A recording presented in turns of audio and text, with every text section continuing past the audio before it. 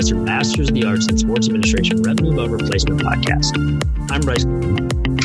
This week on the program, we're honored to be joined by Adam Sperling. Adam is the Executive Director for the PGA Tour and responsible for the 2022 President's Cup at Quail Hollow. Adam has over 15 years experience in professional golf, with previous work as the Executive Director for the Shriners Hospital for Children Open, the AT&T Pebble Beach National Pro-Am, and Walmart First Tee Open.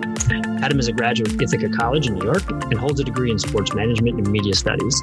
He's also been an instrumental advisor to the Northwestern Masters of Sports Administration program, which is how Adam and I originally met. Adam, thank you for joining us today. Yeah, thank you for inviting me, Bryce. Always good to be together. It's great to talk to you again. And as I mentioned, Adam played a key role in advising the Northwestern MSA program around some really interesting. Done a great job of opening my eyes to some of those career paths in sports. And so, Adam, can you tell us a little bit about what it is you do today with the PGA Tour in the President's Cup? Yeah, absolutely. So the President's Cup is an event that's owned and operated by the PGA Tour. We're based in Ponte Vedra Beach, Florida. And we operate, it's a biennial match play competition featuring 24 professional golfers, 12 from the United States and 12 from the rest of the world, excluding Europe. So it alternates between domestic being the United States, and international being that territory I just mentioned. So we operate both the domestic and the international planes. I've been here in Charlotte since 2018, preparing for what was supposed to be the 2021 President's Cup, which was moved to 2022. And I have a colleague who simultaneously is in Canada preparing for the 2024 edition of the President's Cup, which will be held in Montreal, Quebec. So we're responsible for everything from the revenue to the operations to the promotion. We've got the support of various colleagues and departments at headquarters, as well as the club membership and local communities in which we're setting up shop. We build out our local team, larger crew as we get closer, to showtime. But we kind of represent the first two editions of longer time in market. Historically, since the event began in 1994, our predecessor would move every 2 years, domestic and internationally, and in a Herculean effort. I reference oftentimes, I think, the transition between, it was Ohio, at Muirfield Village, which just had a PGA Tour event completed yesterday, in 2013, to Korea in 2015, to New Jersey in 2017, to Melbourne, Australia in 2019. So he was well traveled, and ultimately would be in a position to kind of have a 20-month cycle to put an event on. We've recently shifted to a longer duration in market, which allows us just to get that much more ingrained with a property, with the community, with the stakeholders, making sure that when we bring this global event to a local community, we're able to highlight the local community to the rest of the world. That's really cool. And as the lay viewer of that, you don't think about all the preparation work that goes into building that, one, ingraining it in the community, but also all the work that goes around it, putting on the event itself. So Adam, what on a day-to-day from a perspective, it seems like you have run the gamut of things to manage. Is it sort of soup to nuts? Because you have, in previous roles, have had a marketing and sponsorship and activation tilt, correct? Well, I started with a heavy focus on operations. And I think what's consistent from when I got into the industry and to today, and what's kind of driven my interest, is kind of the slice, the variety of the slices from a day-to-day standpoint. And you can watch the week in, week out product on the PGA Tour, and inside the ropes, you see a lot of the same professionals, and there's 18 holes. But beyond that, no two golf courses are the same. No two communities have the same interests in activation, whether that's from driving private hospitality and business development to your off-course infrastructure for spectator transportation and parking. And it's really kind of what draws me to the product every single day is just that you're building and you're creating, and oftentimes you find yourself with a blank canvas, and 10 different people, 10 different groups could look at the same canvas and do things differently. I think probably no more evident than here in Charlotte and at Quail Hollow, which has a history since 2003 of the Wells Fargo Championship. That's a wildly successful and great event in the Charlotte community and on the PGA Tour. So you have one group that operates that every year. You had the PGA of America that came in 2017 and had another, wildly successful event, albeit a major, at a different time of year, different build out. And then you have us, PGA Tour Championship Management, coming with a completely different event, international team match play. And, we're going to do it our own way. So,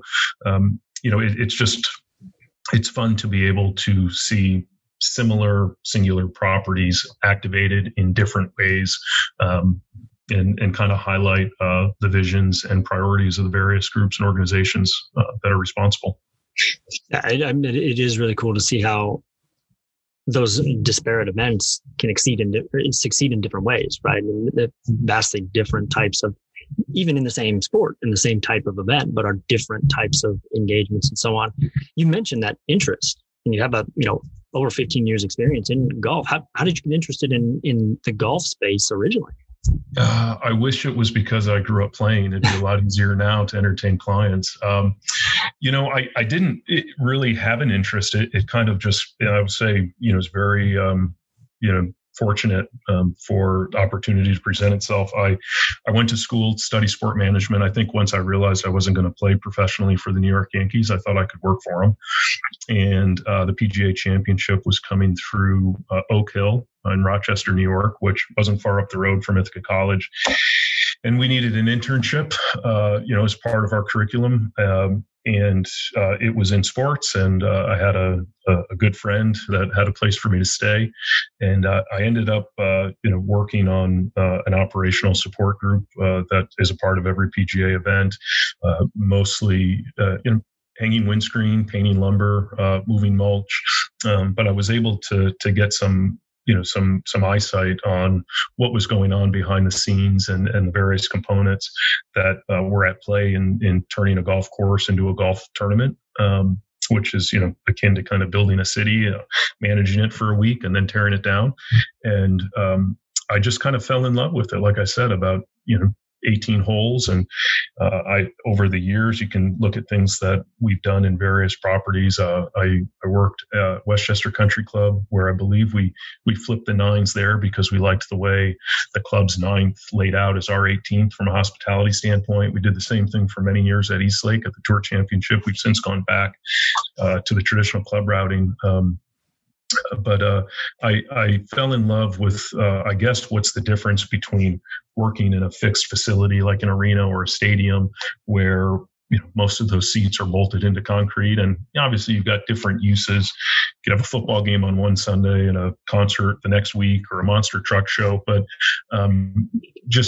golf courses could be 300 acres, and it just gives you a lot of room to operate and imagine things. And some golf courses like Pebble Beach or the Ryder Cup this year, where half the course is on the ocean or a lake, where that doesn't set up well for certain things, but it's incredibly majestic for others. So I think it keeps it fresh, keeps it exciting, keeps it open to the interpretation. And when you're building an event with colleagues and stakeholders, and you're able to brainstorm and just imagine things differently, it's fun to see what's possible.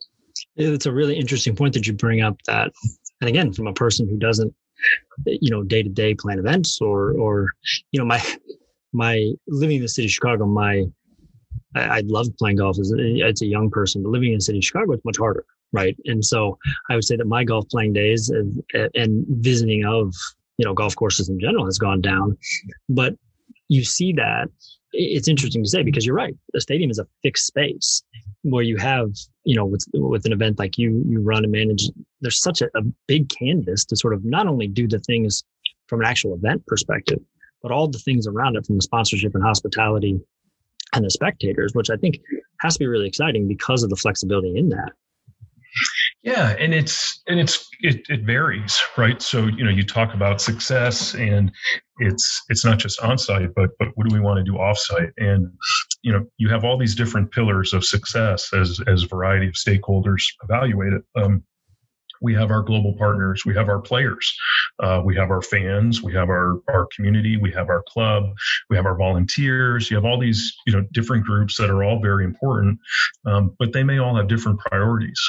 And I think we have to look at a property, see what it offers, what restrictions there may be, and figure out, it's a puzzle. And which pieces of the puzzle come together in a way that allow all of those stakeholders that are all, 1A and 1A in your world. How do we try to achieve the maximum levels of success for all of them, knowing that in many cases there's a trade-off, right? If we build a hospitality venue here, that means that we can't put a grandstand there. Or if we build a fan village here, that means that we're not able, whatever it is, you've got only so much space. You want to maximize the use. You want to use as much as possible while making sure that use doesn't infringe upon access or restrict movement, so everybody still has a wonderful experience. You want to make the event accessible to the community in ways beyond just selling tickets, right? What kind of employment opportunities can we bring? What type of tourism dollars can we drive?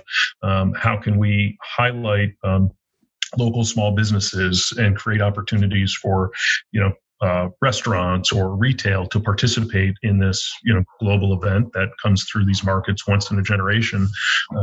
So you can't do that without a huge group of people that are aligned for a common goal, and which I think we certainly have here in Charlotte, and we have within the various stakeholders of this event. Yeah, you mentioned restrictions, and you talked about earlier about how this event was supposed to be in 2021, and now it's moved to 2022. As you plan and do those things, in the current state of the world, and obviously things are getting much better in golf, being an outdoor sport, it certainly helps with that. But is there any sort of planning and looking at that, and has it changed your view on some things about how fans and spectators approach these things? Not only fans and spectators, but the people that work and keeping the safety and those things there. Yeah, absolutely. I think it's changed our views as people who want to participate and attend events. We were, I hate to use the word fortunate, but we were in the fortunate position that when the world was changing and schedules were adjusting and plans were being made for a variety of global events, not just our event, but obviously the Olympics in Tokyo and many others, that we've had a decent window of time to sit back and see kind of how programming has changed, how events, how behaviors has changed. I'm a part of a much larger team that's responsible, for a lot of events on tour, and obviously the organization, which is the governing body. So we went through that period of time where there were no golf events, and then you kind of went through the first phase of the return to golf, and it's continued to evolve, and it's evolving. It's still evolving weekly, whether that's inside the ropes or outside the ropes. I think you're seeing certain trends from spectators to hospitality clients, right? I mean, perhaps it's fewer bleachers being built and people packing into grandstands and sitting next to each other, or it's perhaps more open air venues, less climate controlled, and maybe larger or smaller entertaining, depending on if you're maximizing square footage per person or just minimizing the venue because it's smaller entertainment programs. So I think we've learned a lot in the last year plus, and I think if we've all learned anything over the last year, it's probably that there's more to learn moving forward. So we'll continue to make our notes and certainly, hopefully, be in as solid a position as possible to deliver exactly what the market is interested in for that week next September. Right. I mean, we have learned a lot over the last year in a lot of really good and bad ways, right? I think one thing that I learned or saw, even from myself, who, I think you and I are similar in the sense that we very much enjoy sports, right? Just on the broad spectrum. And take someone like my wife, who's a very casual sports fan. It was interesting to see over the last year how she, even her felt it was kind of strange that sports weren't around, right? And you saw, I mean, golf is one from a playing perspective is one that there's a huge uptick in people playing golf because of many reasons, the ability to be outside and something to do where you had the space, but also people were working at home and have more flexibility and those things. Do you think that's translated to one interest in, the events and viewership and so on because of that uptick in golf? I don't know for sure. It can't hurt. Yeah. I think as anybody who's played golf or tried to play golf, if you're getting into golf for the first time and then you start to tune into golf for the first time, I think your appreciation for the skills that these men and women have at that highest level, is pretty incredible. I was tuned in yesterday, watching the women's U.S. Open, which was at Olympic out in the Bay Area, and I had played there, I think within the last 2 months, not 2 months, 2 years. It was a couple of years ago, summer of 19. We were out there, and it was just incredible to watch the women perform, on that track that hosted the 2012 U.S. Open and numerous other events in their history, and just watching in awe, knowing kind of how challenging the rough can be, or some of the bunkers or the greens. So I think the more people that put clubs in their hands and find a way to enjoy the game, will also find a way to appreciate the game and the skills, that the professionals have. And hopefully it makes them want to come out and participate and enjoy our events, not just for the product that's inside the ropes, but also for, what you're able to do outside the ropes from a fully immersive, we're in the entertainment industry. So, the television product is pretty impressive. So we've got to come up with really compelling ways to engage and want to make you leave that big flat screen, television with the incredible picture on it and come out and be in person. And I think what you've seen, kind of not just in golf, but in sport, is that there's an appetite right now for people to get out there and return to kind of the normal flow of special events, whether that be, baseball, golf, concerts, what have you. So we're hoping there's still a strong desire next fall. And I think there will be. I think you're right. And one thing that I think has kind of been seen across the board is that you mentioned it. Golf on television is a wonderful product, right? But it's a different product than the in-person product. It's like baseball. For me, baseball is one of those things as a kid. I love baseball. My father loved baseball. It was always on television, but it was kind of in the background, right? And there was some relaxation to it or whatever. The experience of going to a game is vastly different than that. I actually just went back to went to a first baseball game last week, went to a Cubs game in, as long 18 months or whatever it was. And it was strange. It was strange in that sense, but it was really nice. How many people were there? Was it a full house or 60? So it's 60% capacity here in Chicago these days. And I would imagine that every bit of that 60% was there. Wrigley is obviously a very unique experience in that regard. Sometimes people aren't necessarily there for the baseball. They're there for the experience of it. But it was really nice to be back in that spot because we've, been with the television product, for so long. But you brought that up. I mean, is that something that you think about day to day? How do we separate this from the television product? Or, in my course that I teach, oftentimes we talk about how the in-person experience in some ways is trying to become more like the television product because of all of the technology that's interwoven into it, the interactivity and so on. Yeah, that's interesting. Well, and that's probably why it's so important to continue identifying new fans. Because, the interconnectivity of technology, certainly does something, from a view at home product, but also the necessity to deliver that in an in-stadium experience or, in your hand, with our mobile devices.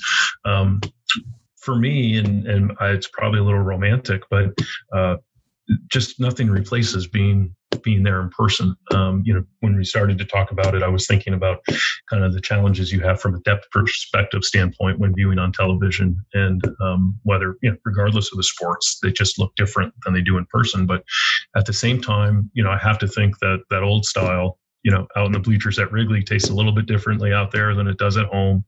The crack of the bat, sounds a little more crisp. And similarly, being on site at a golf tournament, the smell of fresh cut grass, the dew, on the greens being swept in the morning. So, that it is an experience, and the sounds and sights and smells, being a part of a fan base, whether that's rooting, for your team or your favorite golfer, along with the home team, or if you're part of the away team, right? It's a little different. So it's the right blend of everything for everyone. But I think it's always evolving, and it's evolving not only from how you experience it, but really how you're connected to it in advance of experiencing it, right? How are we marketing? Who are we marketing to? How are we connecting? How are we informing? How are we evolving? Pre-purchase, post-purchase, post-visit. There's so much that you can get into now, from a special event standpoint, that is important, for the next time and the next time. That there's always plenty of work to do. Yeah, and you're right. There is something about, for me as a kid, the walking up from the concourse and you see the grass in a baseball stadium, as an example, for the first time. Golf is interesting in the sense that you mentioned it earlier. It's relatable. And what I mean by that is not many people on earth can relate to what it's like to see a 95 mile an hour fastball, right? But you can, as a person, whatever age you are, you can relate to golf because you can play golf. But you're right. The appreciation when you go to an event in person to see these athletes and how good they are, how precise they are, it really makes an interesting product because of that. But you mentioned that younger generation of fans. Is that a focus? And I guess the question for me is, I am nearing 40, right? And I am still a golf fan, and still still enjoy watching it both in person and on television. But how is that continuing to evolve with younger generations? And do they engage with the sport and the product both in person and on television differently?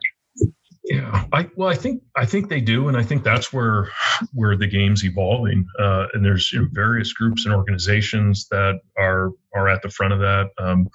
Whether that's the PGA of America, and the Junior League, and turning youth golf into team competitions, whether it's, an assortment of organizational partners with Drive, Chip, and Putt, whether it's the First Tee. I think even, you look at the professional golfers on both the men's and women's tour that resonate and connect differently, with different fans. So, I remember when I was in Las Vegas, we gave Ricky Fowler an exemption, which I believe was he had played in a professional event, but not as a professional. So I think it was his PGA Tour professional debut.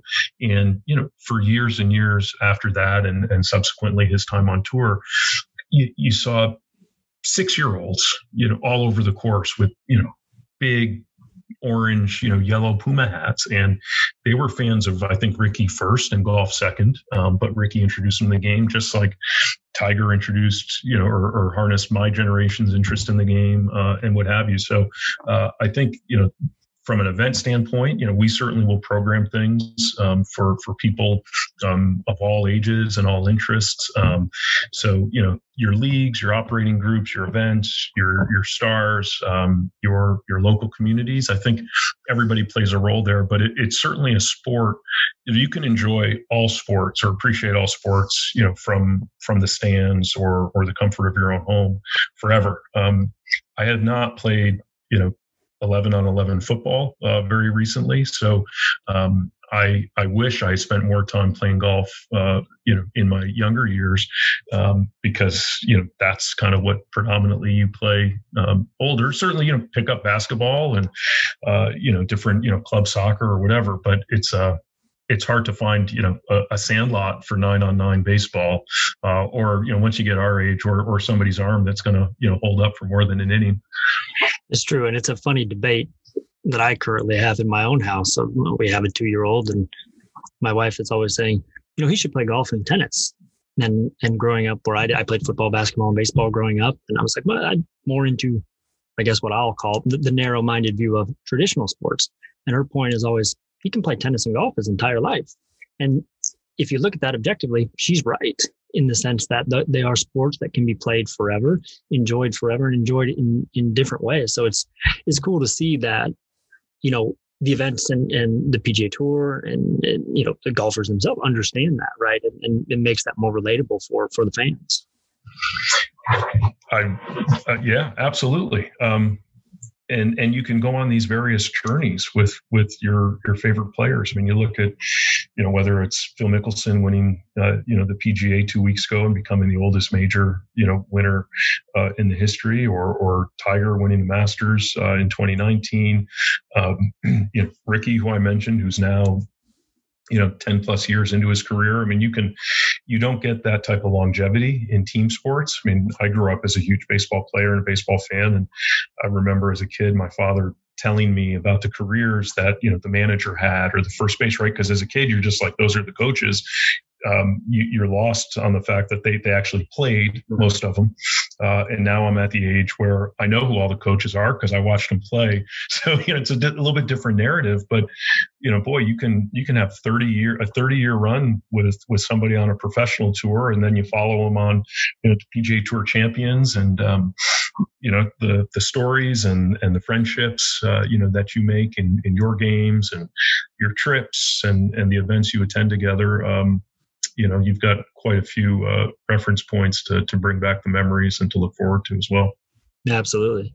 I mentioned I teach a class in the technology of sports, and my job is in technology, and it seems a lot of my life is predicated on technology. But as we look at it from a day-to-day basis, in your role, have you seen technology, sort of become a more prevalent feature of the fan experience? The activation and engagement experience overall while you're there? And do fans crave that? Is it something that you think about, as you plan and execute these events?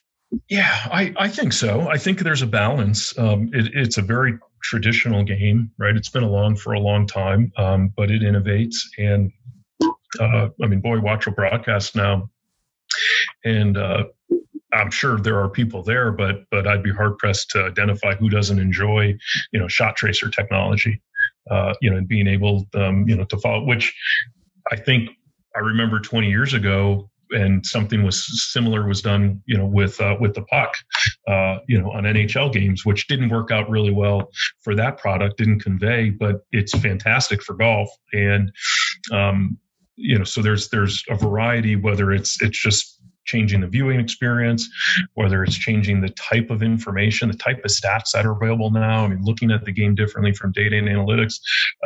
And it's not just about hitting a fairway or hitting a green. The strokes gained, data is really impressive. The technology associated with gaming, and stats and make percentage and odds. I mean, there's no end to it. I think, we're looking at ways, when there's an event domestically every 4 years, you got to be careful that every edition of it, you're not doing what you did last time, because it wasn't 12 months ago, it was 48 months ago. So we've got a couple things planned for the 2022 event that we've yet to do before from a fan, engagement, technology standpoint. And so far, as of June 21, we're pretty excited about them, but by the time we get to September 22, maybe everybody will have been doing it for a year and it won't be as fresh. But I think everybody's always looking to find that right balance between trying something new, and making sure it resonates from a enhancement standpoint. And you're not just doing something new to say you're doing something new. It's got to be additive. It's got to be engaging. It's got to make the experience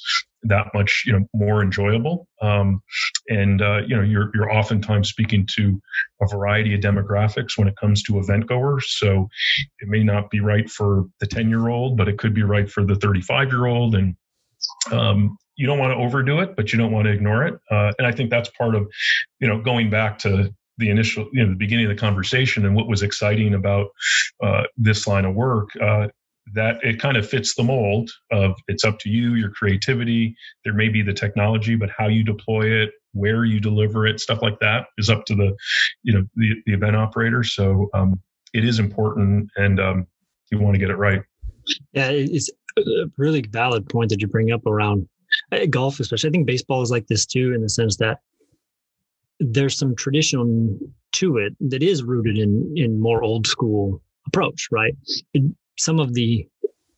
There's very few events that I've ever been to in my life where I've had to check my phone, and golf events are among those, right? And in some ways that's liberating, right? In the sense that, okay, I'm here and I'm going to consume this. In some ways you get anxiety because it's like, well, I don't have that. But there's also the ability to create some level of engagement through that device too. So it's an interesting balance there.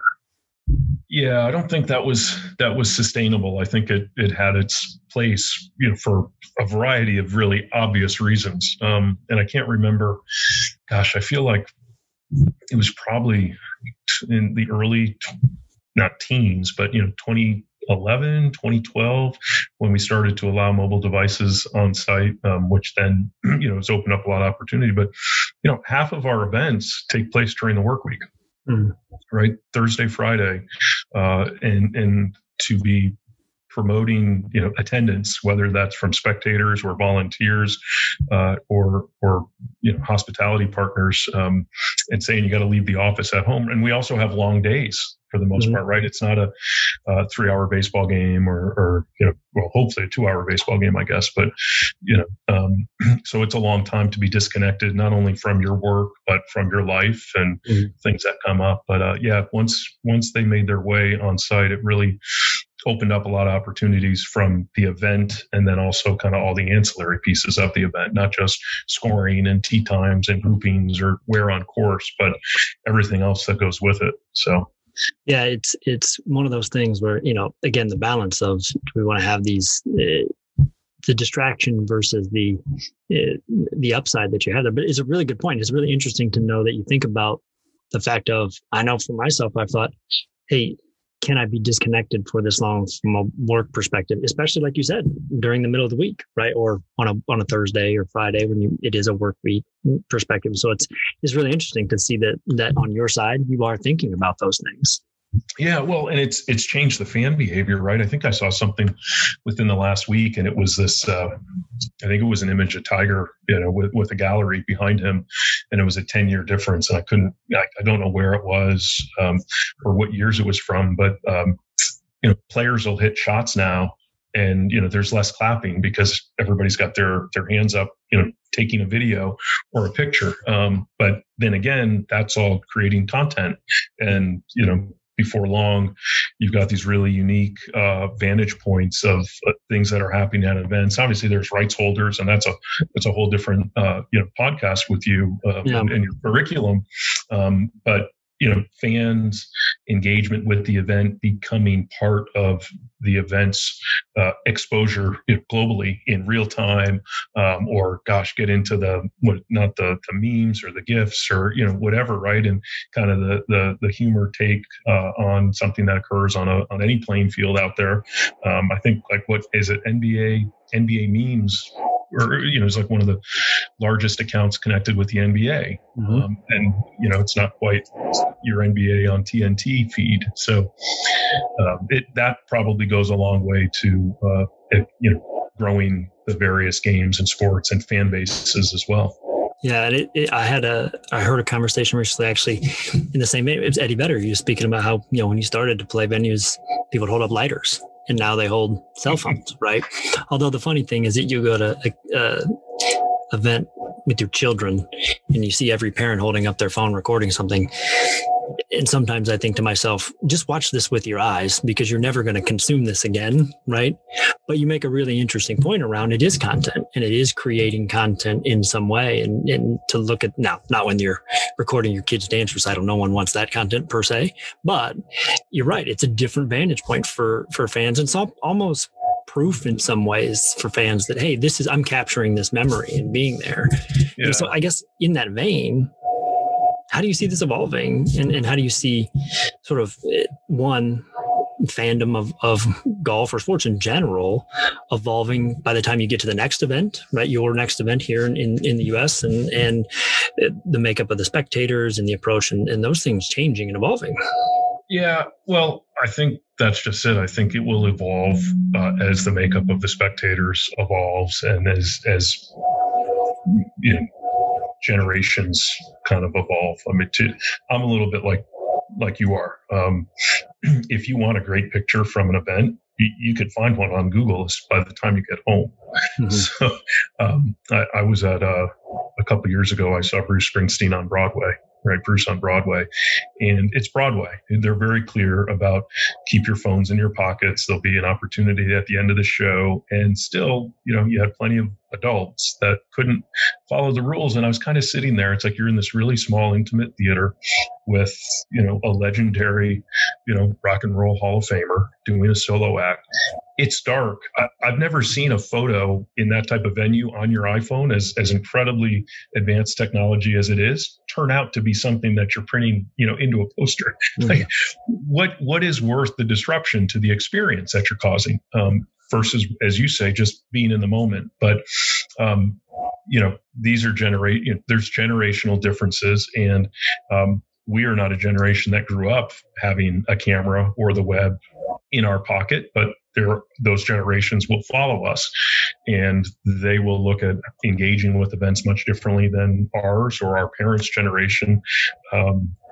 And that'll just be a part of how events evolve over time. I mean, I think it's more impressive across the spectrum. I mean, I think baseball and golf certainly have a lot in common there of how long these sports have been around and how little change there's been, from a within kind of the realistic expectations of, say, 120 years. I mean, the pitcher's mound, other than, going up an inch and down an inch, it's still 60 feet, 6 inches away.